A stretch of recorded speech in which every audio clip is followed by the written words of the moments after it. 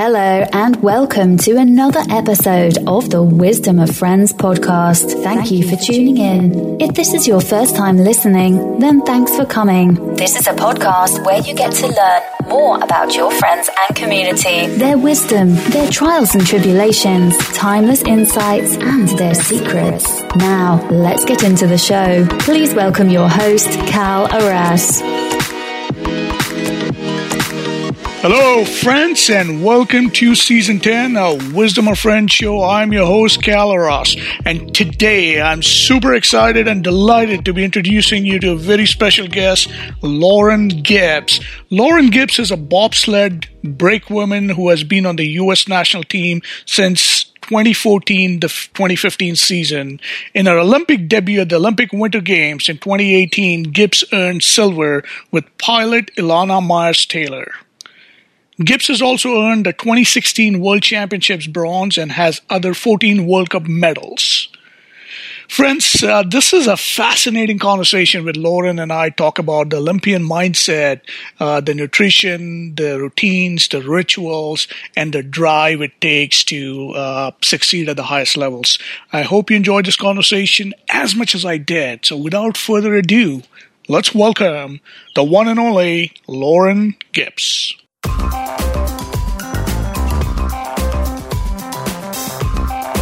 So good afternoon, Lauren. Welcome to Season 10 of the Wisdom of Friends show. I'm super excited, as we were talking earlier here, that you have an incredible story about your Olympic journey, and I'm so glad that you made the time to be on the show and share your wisdom with my audience. So welcome to the show. Thanks for having me. Yeah, Lauren. So one of the ways we kick off our show is by asking a guest a simple yet profound question, and that is, what's your favorite quotation or philosophy that you live by, and how have you applied it to your life? Yeah, I think one of my favorite sayings is, it is never too late to be who you were meant to become. I think that fits in perfectly with your choices that you made in life, and we'll get to that here in a second. And for the benefit of the audience here, Lauren Gibbs is a bobsled brakewoman who has been on the U.S. national team since 2014 and 2015 season. In her Olympic debut at the Olympic Winter Games in 2018, she earned the silver medal with pilot Ilana Myers-Taylor. And now she has also earned 2016 World Championship bronze and 14 other World Cup medals. She's now preparing for the 2022 Winter Games. So what an incredible story. So let me start off by asking, and this is out of my curiosity, Lauren, so where did you grow up, and how would you describe your childhood? In other words, what did your parents do, and how did that shape your life? Yeah, so I'm born and raised in Los Angeles, California. That's where I am now, actually. So not a ton of bobsledding in LA. I'm actually sitting out on my parents' deck. It's a beautiful, 78 degrees out. So I think a winter sport is far from anything that could have potentially been in my imagination. My mother is an executive director at a senior center in Pasadena. Growing up, she worked in TV news. And then my dad is a clinical psychologist, and he specializes in custody evaluations. So I'm very fortunate to have the parents, the older brother that I have. They sent me to some of the best schools. I went to an all-girls high school. And in that environment, I was always told that I could do and be anything that I dreamed of being, as long as I was willing to work for it.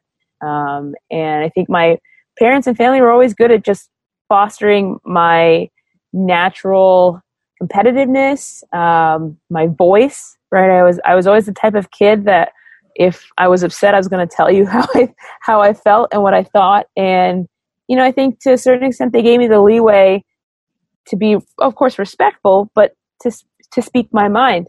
My mom says, she's always thought I was going to be an athlete. I climbed out of my crib at 8 months old before I could walk. And, I've just always been somebody that enjoyed charting their own path.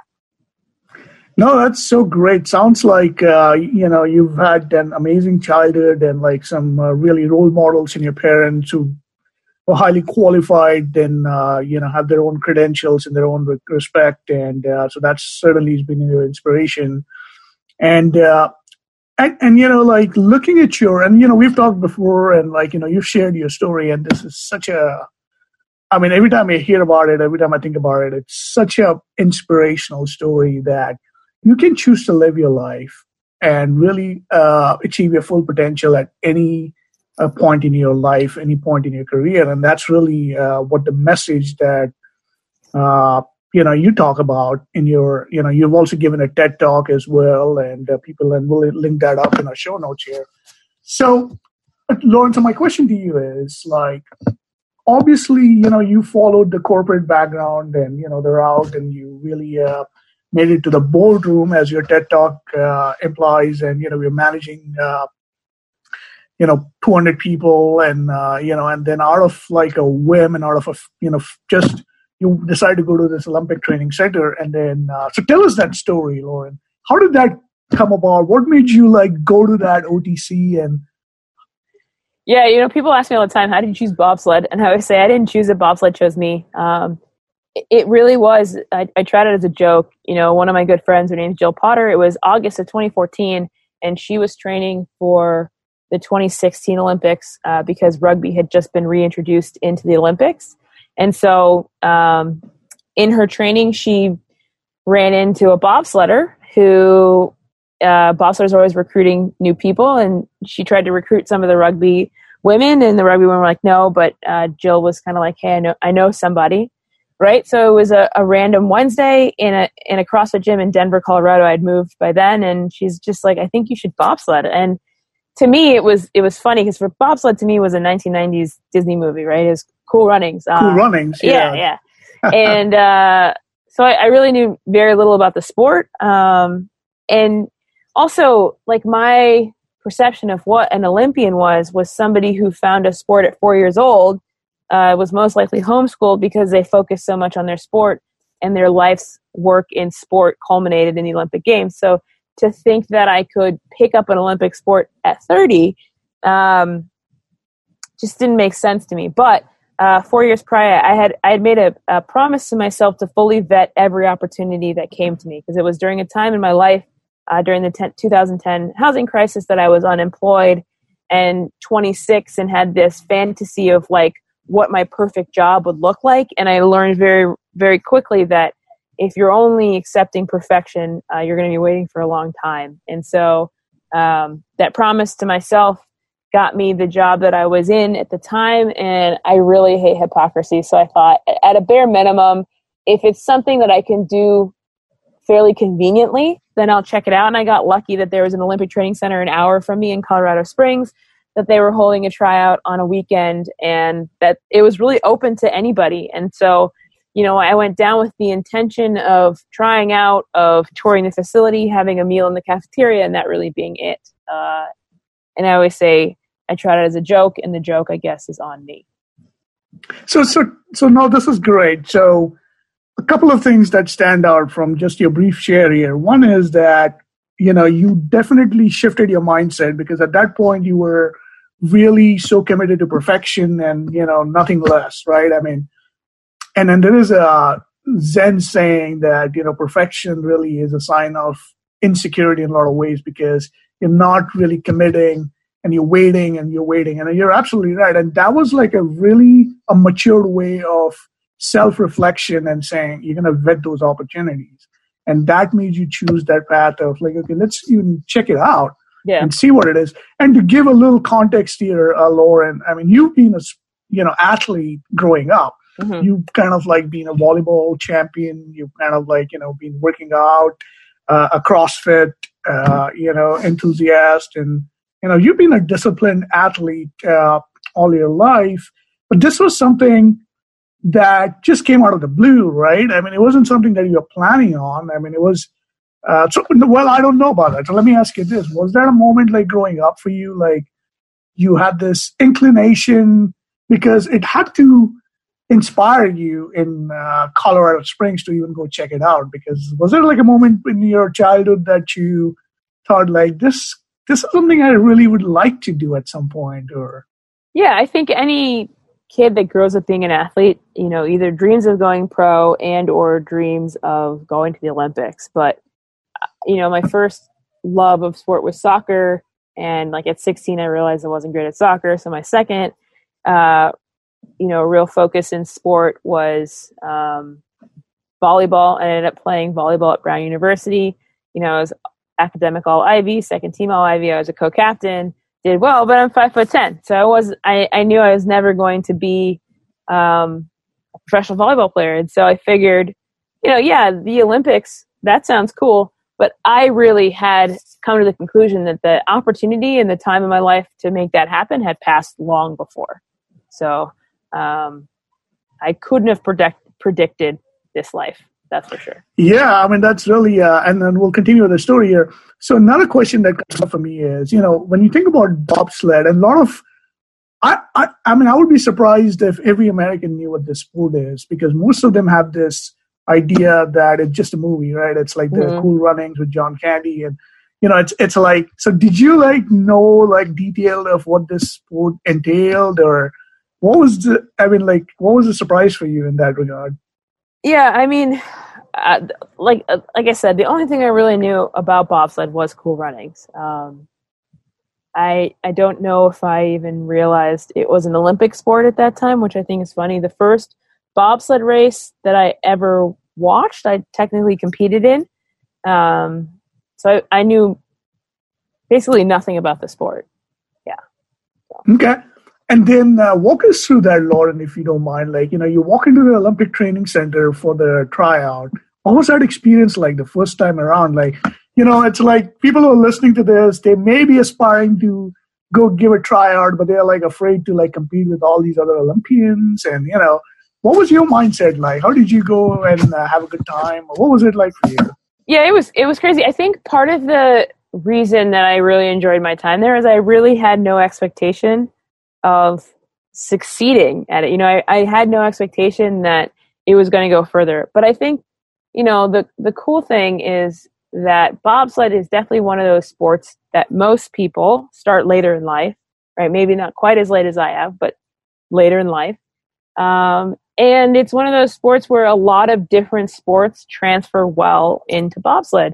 I think the obvious feeder sport is track and field, but, volleyball is a power sport and a lot of power is necessary to do it. And I think most of the people there kind of had, for the most part, the same kind of feeling. They just kind of wanted to feel it out and see if there was potential for them. And there was a wide range of people. I remember talking to this one woman and she was talking about school, and I was like, geez, I'm competing against a college athlete. And I was like, what school do you go to? And she told me, and I said, I've never heard of that college. And she was like, that's because it's a high school. She was 17. So right then and there, I felt like I should probably go home because I figured I was going to embarrass myself. Obviously glad that I didn't, but it was really cool. It was I felt like, I love the Olympics, but had no sense that there were Olympic training centers. Mm-hmm. And so just the opportunity to kind of get a little behind the scenes look at the Olympic Games was really my only intention. And it just kind of snowballed from there. Yeah, no, that's amazing. So did you know, right after that tryout, you were selected and you were ready to go for the next step, or how did that go? In fact, I was like, that was fun. I can't wait to tell my coworkers on Monday, this crazy thing I just did for the weekend. It was my weekend adventure. And so about a week later, I got an email saying, congratulations, you've been invited to rookie camp. And I thought for sure they got the wrong person, their information mixed up. But again, they were offering a week-long camp at another Olympic training center, this time in upstate New York. For those of you who don't know, there is one in Colorado Springs and there's one in Lake Placid, New York, which is about 2 hours south of Montreal and 5 hours north of the city. And I thought, man, you're going to let me stay in an Olympic training center for free. All I got to do is fly myself there for a week. And I was like, that sounds cool. How many people get that opportunity to experience the Olympics in that way? I went out there. I met my now best friend. She was the first person I met and got to hold her Olympic medal. She'd already won one in Sochi. Got to, meet some of the best bobsledders in the country, and just got a little introduction to the sport. And even at that point, I had no, expectation that I was actually going to bobsled. And I was really just kind of, no pun intended, along for the ride. I just wanted to see how far this would go. And I figured at some point they'd realize this 30-year-old was not going to be a good fit for their team. But here I am, 36, still competing. So I was wrong. That's amazing. So inspiring. So one of the questions, Lauren, we get from our audience is, how do we find our passion? How do we find our calling? They might be stuck in another job and, they're good at it, but that's really not where their heart is. But they're afraid to make that leap, right? They're afraid to switch careers. And what would be your advice to somebody like that who's struggling in that situation and, Yeah, I always find value I always try and find value in every situation that I've had jobs that I've loved and I've had jobs that just didn't seem like a good fit. But I think the first thing that's been really helpful is even when things aren't going well is to find some sort of value. And I think too often as humans, we're just not willing to ask for what we need or think that something, our experience could be different, right? So I would say if you're in a job that you don't like, maybe talk to your manager about ways that you could like it more and maybe be more effective and provide for the company and your customers better. I always think that in the right organizations, there should always be room for conversations about how to improve your experience and your customers' experience, because I think someone that is happy at work does great work. So that's what I'd say that the first thing is. And then, man, I think finding your passion can be so overwhelming. You're actively seeking your passion. And for me, being at my parents' house during quarantine, we've been looking through a lot of my old school papers and things. And it was all I'm going to go to Stanford. I'm going to be a lawyer. I'm going to do this and be married by this time. And basically none of the things that I thought I was going to do as a kid, I've done. And I can't say what I regret it, because what I have done, I've really enjoyed. But I think the biggest piece for me in finding my passion is just being open to opportunity, right? It's you don't have to say yes and do everything, but I think that people should be open to thinking about things in a different way, open to different opportunities, and at a bare minimum, look into the things that come across their inbox or their desk or what have you. Yeah, and I think the point that you highlight so beautifully was that being open to opportunities and, being curious to see what this next, opportunity might look like. And, no, that's so great. And then having the conversation, absolutely. And because, there's always room for negotiation. You can always have a conversation with your boss and with the organization you're part of to see how you could add value differently. Right. If, that's a win-win. No, that's so great. So now it's been 2014 and it's 2020. It's almost 6 years since that, that day when, you earned your, medal. Mm-hmm. So now you can do this in your sleep. You're you're the best athlete, the best, bobsled brake woman in the world. There's no doubt in my mind. So but was there a moment in this journey, the Olympic journey that, there's we all have these strategic inflection points, right? It's that moment when everything flips. It's I could totally do this. This is a complete marriage between me and my sport here. I can handle it. This is cool. Was there a moment for you, when, everything, you started getting into that zone and, that's it became second nature to you? I think that I'm sure that it's that way for some people, but I think for me, because even when I started bobsledding, the idea of actually making it to the Olympics seemed so just far and away that I was taking it one experience at a time, one season at a time. And when I started, I was so just not great. I wasn't great at the sport. I had a lot of work to do. So for me, it was more of an opportunity to move away from a career that I really didn't love, but didn't know how to leave, and take the time to kind of figure out what I meant to do. So I would say for me, there wasn't one moment where I was that's not true. The one moment that I knew I'd gotten it is when they told me I was going to be on the Olympic team. But other than that, I think, that graphic about like success isn't a straight line. It's, that squiggly line that goes all over the place. Curved, and that's really true. There'd be like some weeks where I'd be like, man, I'm crushing this. Like I feel so fit. I feel so fast. Everything's clicking. And then like the very next week I'd be tripping over myself, falling on my face and feel like I just started. And I'll tell you what, even after winning a medal in this past season, my teammate and I actually won world championship. So I guess for the year of 2020, I am the best brakeman in the world. I'll have to hopefully defend my title next season in 2021. But, there's a part of every season where I think, man, I just overstayed my welcome and it's time to hang it up. And then, I make the decision that today's not the day to quit and I'm just going to pour everything I have into it. And it seems to work itself out. It doesn't mean that the season always ends the way I expect it to, but I always either grow from it, learn from it, or improve from it. No, that's awesome. That sparks another question for me. Was there like one of your favorite setbacks? And what I mean by that is, like in hindsight, when you look at it, it's like it's become your glory moment, right? It's like something this happened and that's why I'm here, so.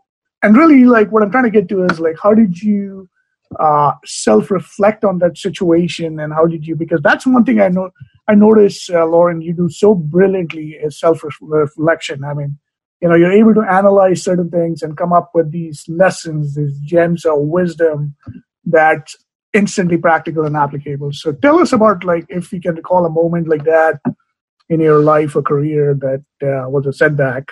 Yeah, absolutely. So after winning a world championship medal in 2016, I got injured that summer. And so came into the season injured. And it just wasn't like the 2016, 2017 season just wasn't looking great. I ended up racing, which was great, and ended that past season as USA 1 and was basically a solid USA 3 brakeman at that time. And like, I think we always want to be in the top sled, but in hindsight, it was such a good opportunity for me. First and foremost, when I started this sport, it was right off the 2014 games. So I was basically racing with 3 pilots that just came off of some of their best performances. And I was a rookie feeling like I was just screwing up every which way, right? And that kind of continued into my second season. I'm a bit of a slow learner in some instances, especially when it comes to like controlling my limbs. Like I'm not naturally coordinated. Fun fact there. And the pilot that I was lucky enough to race with, her name's Brittany Reinbold. It was her first time as a pilot on the World Cup. And so she was excited to be there. She was excited to have me in her sled.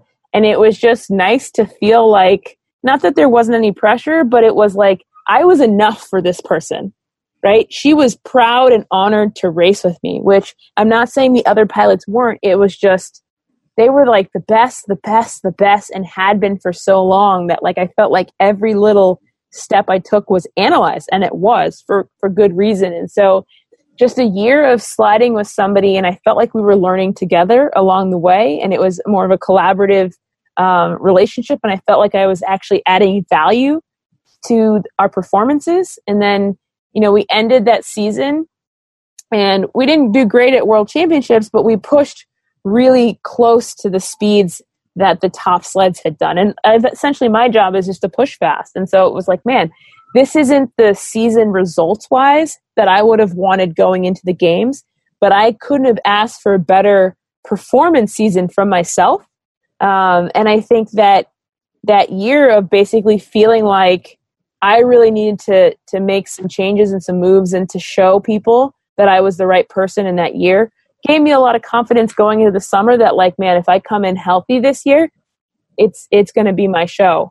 And that's kind of what happened. It still wasn't easy because, man, talk about competing against some of the most talented females people I've ever met in my life.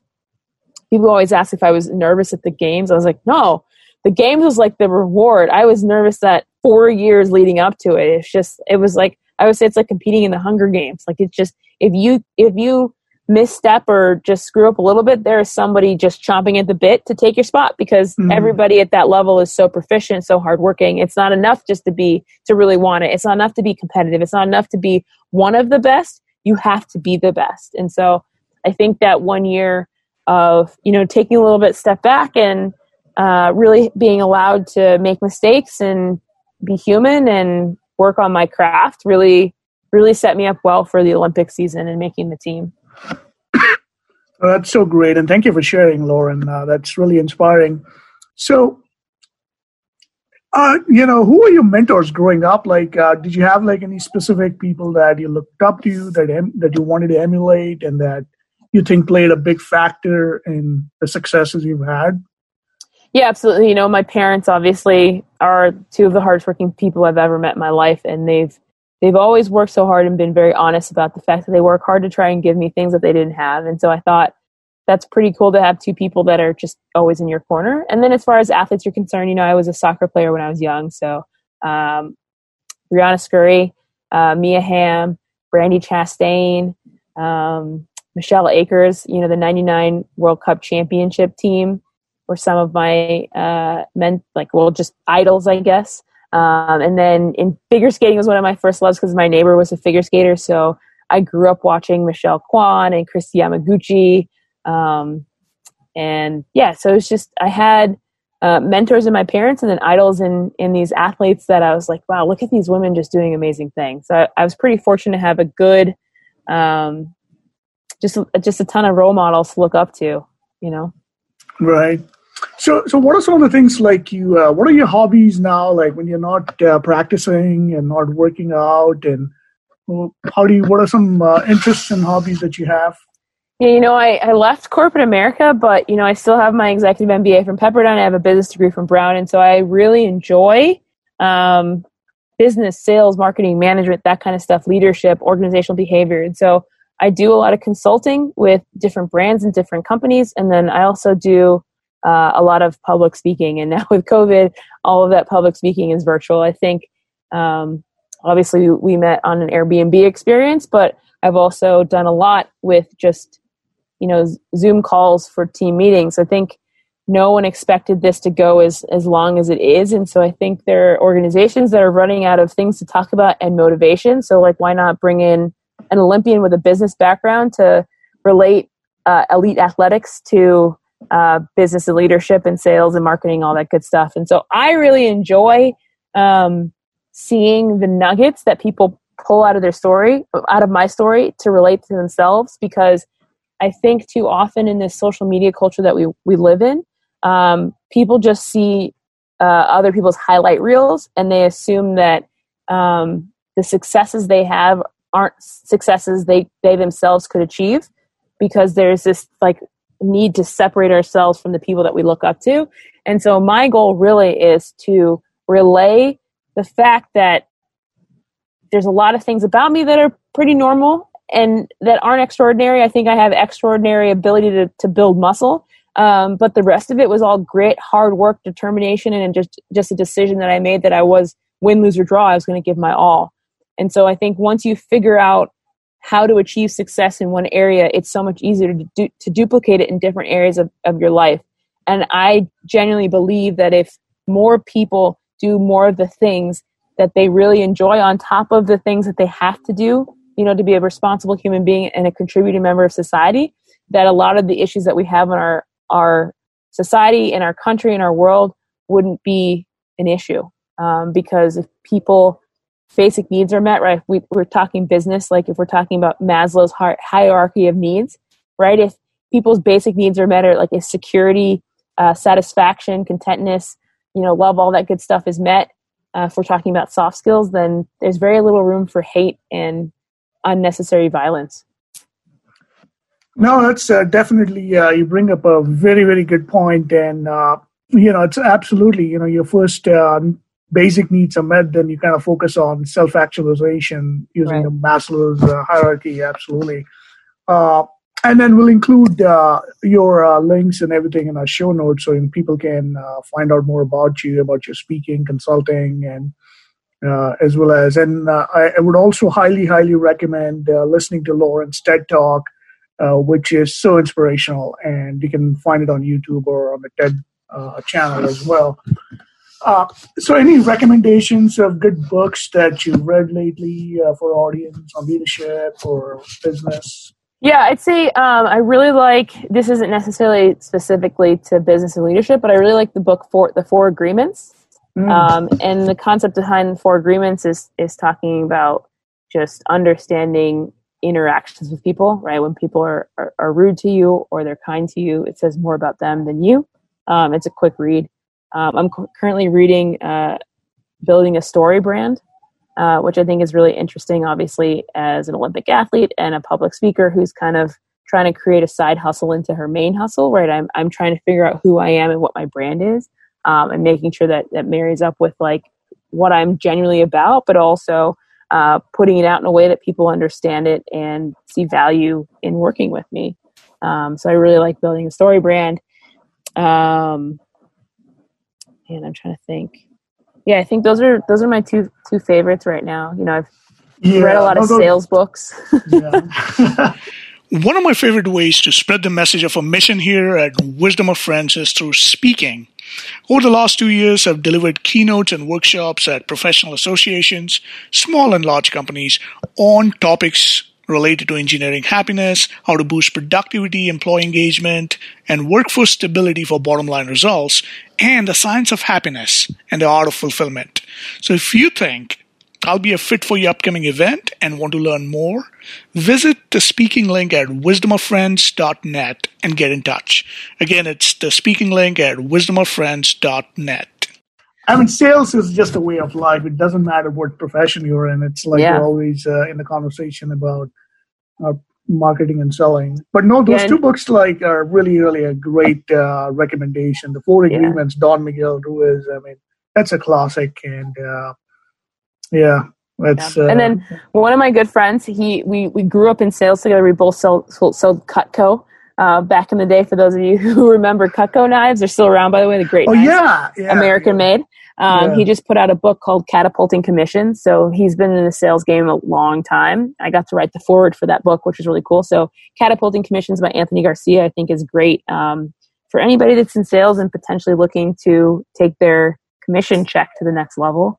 I really like that. And so I'm currently reading that book. And yes, and I'll include all of those in the show notes as well, so you can find out more about it. So here's a hypothetical question for you, Lauren. Let's say we go back in time, and you have this opportunity to talk to your young self, in early, in your early 20s, or what advice would you give her? Especially, it's funny that you pick my 20s because I feel like so many people talk about how great their 20s are, and mine were pretty miserable. At 26 years old, I felt like I had screwed everything up.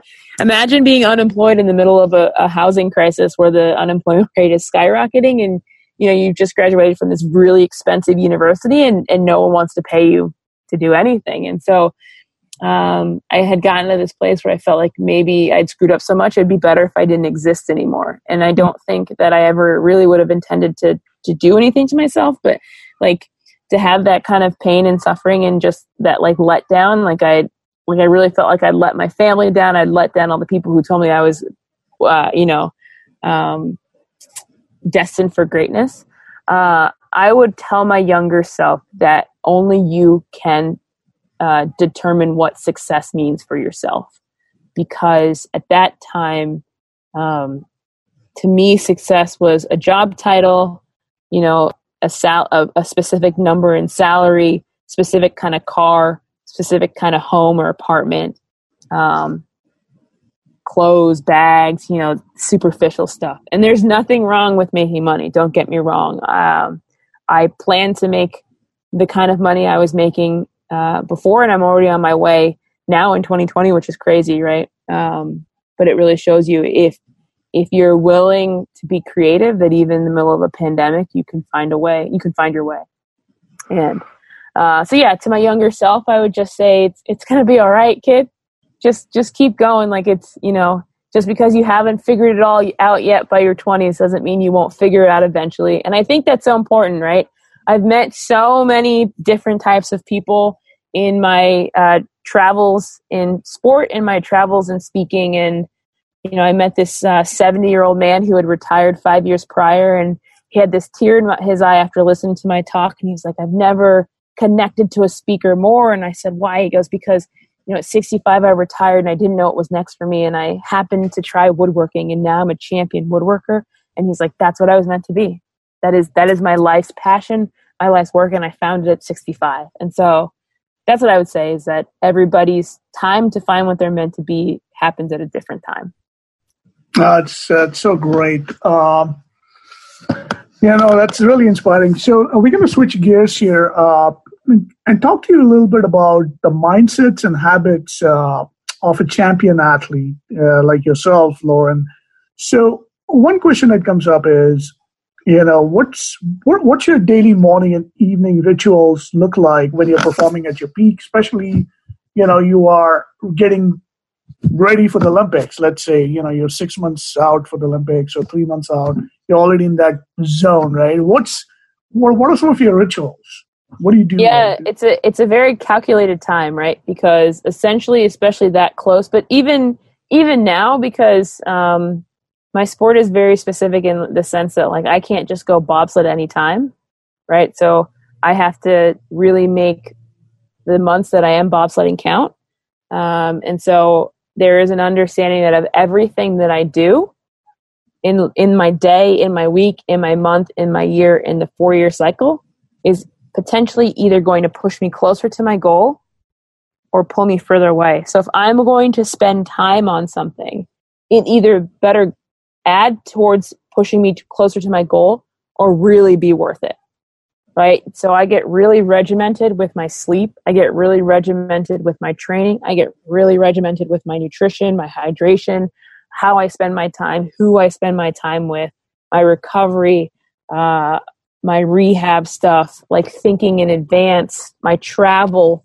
If I'm going to travel somewhere, I'm going to buy a better seat on an airplane so that I can get there and my body doesn't feel like complete garbage, And so there's just a lot of thought that goes into planning and preparing for the Olympics, where you really start to understand what it means to have a singular focus, and for that singular focus to be more important than anything else that comes into your life. And so it's hard, right? Because I missed a lot of weddings. I missed a lot of baby showers. I have the cutest niece and nephew, and I missed a lot of their birthdays and recitals and Mother's Day, sometimes Father's Day. But you know what? We all got to go to Korea and celebrate. So that was pretty cool.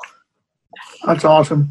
Yeah. So another question that comes up for me is, like, let's kind of like put a line of demarcation from the time you walked into the Olympic Center in Colorado Springs, and then, the journey began for you, right?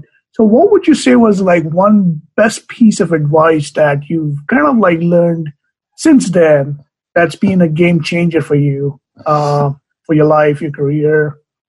Yeah. So, I can't remember what year I was in. I think it was either like year 1, 2, somewhere in like early years of my bobsled career. I was talking to the pilot who inadvertently recruited me, and also ended up being the pilot that I won the World Championship medal in 2016, and the pilot that I won the silver medal with in 2018. She said, "You can't just want to go to the Olympics. You have to prepare like you're going to win the gold medal, because everybody wants to go to the Olympics. But there is a significant difference between going and being the best." And that it stuck with me. And so, like, every time I didn't want to do a workout, or every time I was like kind of dragging through a workout, that last rep, I'd say to myself, this is run for at the Olympics. Like, if you're tired at the last run of the Olympics, are you going to still give it your all, or are you just going to kind of show up? And so that was, I think, I don't even think she remembers saying that to me. But that really made me think. It was like everybody on my team, right, in my circle at that time, all wanted the same thing. We all wanted to go to the Olympics and win a medal, but it could only be one person that went and won the gold, right? And so I had to go above and beyond to make sure that I could differentiate myself against those other talented athletes to achieve my dream. And so it wasn't enough to just want to go. I had to want to go and expect to be the best. No, that's great. And there's another question, and that's so awesome. I mean, the distinction that you draw about, it's about going to the Olympics as a participant, but winning the gold, that's a whole other mindset completely. And I was talking to Bria Larson. I don't know if you know her, but she's like the Olympic gold medalist. And Swimmer, yeah, and she was on the show a couple of weeks ago here, and she talked about like having a race strategy, like that's her race strategy that when she competes. And so the question for you is, do you have a race strategy, and are you willing to improvise if needed in that moment, or do you stick to the race strategy given the circumstances? I mean, I think there are some things that you're always going to do, right? That you're not going to just show up on race day and just like have a completely different technique. So I think you want to practice how you intend to race. But I think sometimes what race strategies can become for some people are superstitions, right? So if you don't have the right socks, or you're like, obviously I don't have a ton of bobsled spikes, but I have 2 pairs. And so let's say I forget my race spikes and accidentally I have my practice spikes, or if I rip my suit and I have to buy another one, or, if I change my sports bra, I'm not going to be able to compete. And so I've tried really hard not to have a ton of rituals, because I don't want my success in any one performance, especially not the biggest performance of my life, to be determined by whether or not I forgot to put my socks in my bag. And so, do I have a race ritual? Absolutely. But I am also very cognizant of that if everything goes wrong, I'm still going to execute. If I don't get to listen to the right music, or I don't show up with water, or I have to borrow my teammate's speed suit because I forgot mine, or if I have to borrow spikes, or something happens to my helmet at the last moment and I need to switch it out for another one, none of that stuff is going to get in the way of me competing. Unless I can't find another helmet, then it's a problem, because they won't let you down without a helmet. But I've worked really hard and overcome some stuff during practices and races and been like, okay, well, now if this happens at the Olympic Games, it's not going to be an issue, because I've already seen it, I've already dealt with it, I've already overcome it.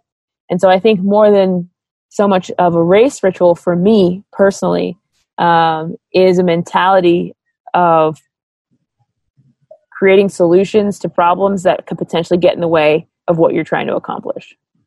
That's awesome. That's definitely a different perspective I've heard, but I totally get it. It's like, nothing should get in the way no matter what happens. So not having the rituals, but not even the rituals getting in the way of winning. Right. So like that.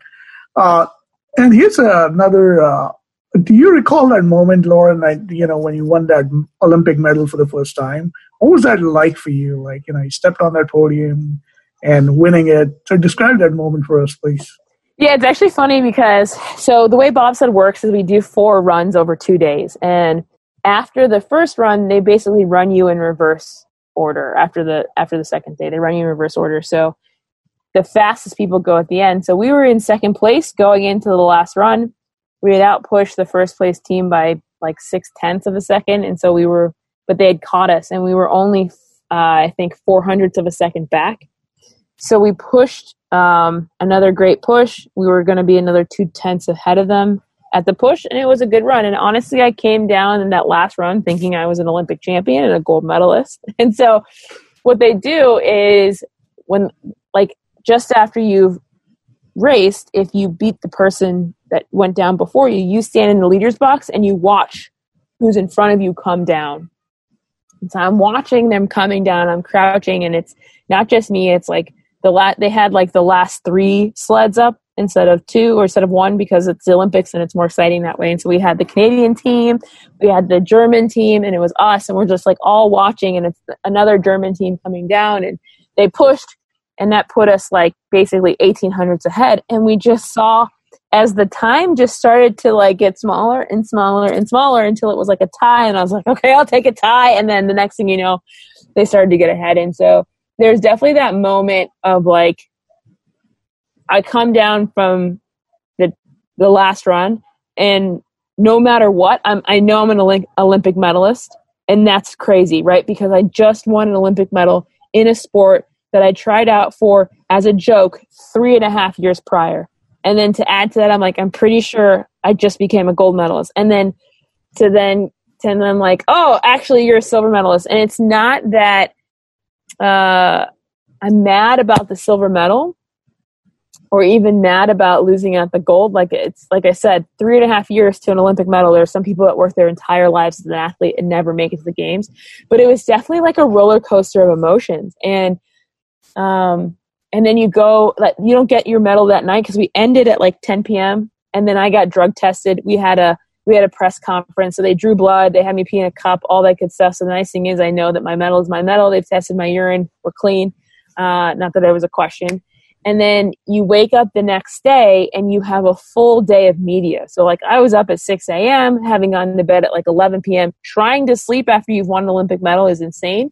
And then it's like a full day of media. You're meeting with NBC, you're meeting with BuzzFeed, you're meeting with all these different news outlets. And then like at 7 p.m. at night, they bring you to the medal plaza. And the cool thing is there's a number of different sports that are receiving their medals that night. So like I think the same night we won, cross country won the sprint medal, and Lindsey Vonn won a medal. I think Michaela Schiffer might have won. So you get your medal and you go do more press. I was on the Today Show, and it was just overwhelming in like the best way possible. And I remember Anita de France gave me my medal. She's an amazing Olympic medalist rower and just like such an amazing role model. And she put the medal around my head, and my first words were like, "This is heavy," right? And I think they caught it on TV because someone was like, "I heard you say that." And I was like, "Well, those are the heaviest medals they've ever made." I think mine's like 2 pounds of silver, and it's 99.9% silver. And so it was just like, imagine a moment where everything you work for just kind of pans out and your dreams come true. It's like I have no words really for it. You know, it was like this moment of validation that I didn't know I needed. It was this like, hey kid, you remember that kid that was on the couch 10 years ago, wishing she didn't exist anymore, and like thinking she had completely screwed up her life? Well, look what she's doing now, you know? And so it's just, yeah. That's such a beautiful, it's beautiful share there. Yeah. Switching gears, I mean, this is like, in the interest of time, we're going to get into the next section here, rapid fire round, Lauren. So I'm going to ask you a bunch of random questions, and it's your first response that comes to your mind. Okay, are you ready? I'm ready. All right, so the first question for you is, who's your favorite music band? Oh, my favorite music. Beyonce. Okay, right. And then whose brain would you like to pick? Brain who I'd like to pick. Obama. Great choice. Yeah. What color describes you best? Seafoam. And it's really seafoam, but I say it's seafoam because it's like no one really knows what color it really is. Is it green? Is it blue? We're not sure, right? And I like to keep. It's a mystery color. Exactly. I'm a mystery, and I tend to say that way. All right. If you could be successful in another profession, which would you choose? I think it'd be fun to be an actress. Yeah, or like a singer. I've always really loved singing, but I have terrible stage fright, and I've always really enjoyed acting. And so I think for me, public speaking is like my version of acting. It's my version of theater. Like I enjoy the energy in the room and like seeing where jokes land and like changing the just the mood in the room, like going from like high highs and excitement and like bringing him into quiet, dramatic time in my life. So I really enjoy that part of public speaking. That's great. And then the 5 most important things in life, according to you? Health, family, and that's related to you and chosen family, kindness, self-reflection, and stability. I like that. What's your favorite phrase that you like to say to yourself? Work harder, work harder, work harder. Stop complaining about having to work harder. Cool. And then one final question within the rapid fire round. Let's say, Lauren, you could have any message of your choice on a billboard, let's say New York City, Times Square. What would that be? What would be the message? You get one life, so make it a good one. That's awesome. All right, so that ends our rapid fire round, and I got three final questions for you, Lauren. And the first one is, what's your current personal or business passion project that you're working on, and what are you looking forward to in the next 6 months or a year from now?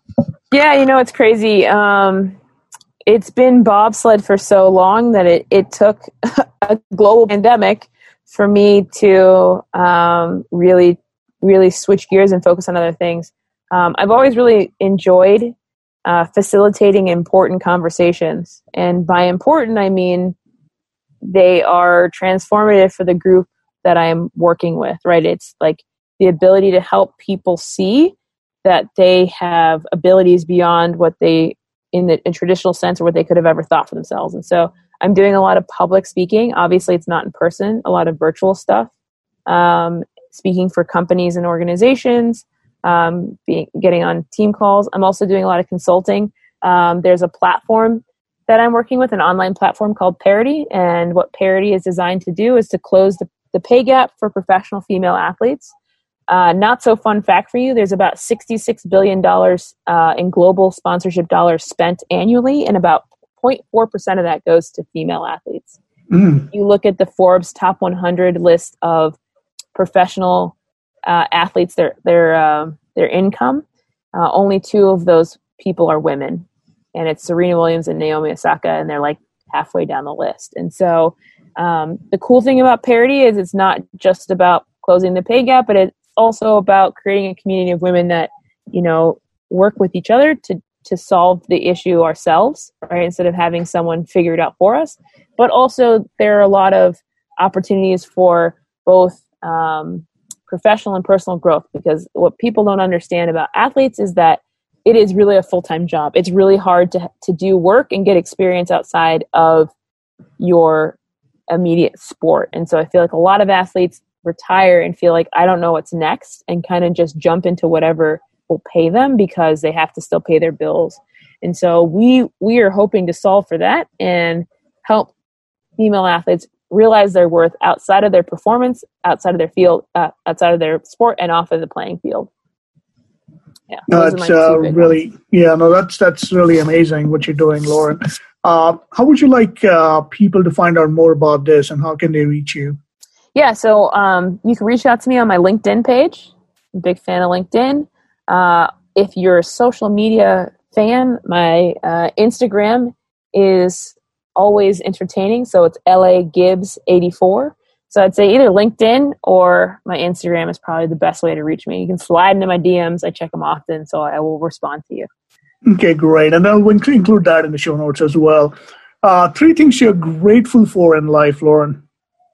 It's funny that you asked that, because I do every Thursday I do a Thankful Thursday post. So today is Thursday, so I did that. But 3 things that I'm thankful for. I'm thankful for opportunity. I am thankful for challenges because they make me better. And I am thankful to understand the importance of gratitude. Nice. So, Lauren, I want to take a couple of moments here to acknowledge you.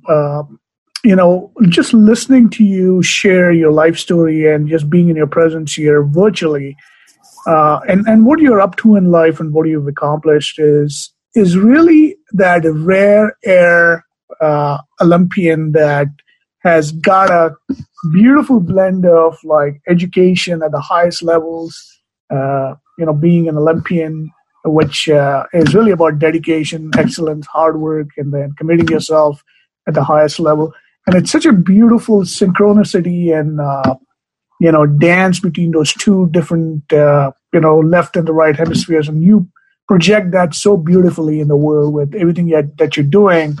And then the contribution that you're making for the female athletes and the work pay gap. And that's really, really so inspiring. So thank you for everything that you're doing and who you're being.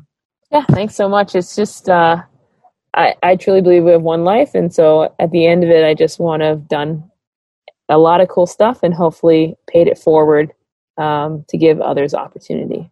So. Great. And Lauren, this is one final question, and this is how we normally wrap up all our interviews, and that is, why do you think people should listen to the wisdom of friends? Because I think if we are constantly looking to learn from others, we will all grow and have a more fruitful life. That's awesome. Thank you, Lauren, again. I really enjoyed our conversation. This has been like really a special evening with everything that you've shared, and thank you for your generosity.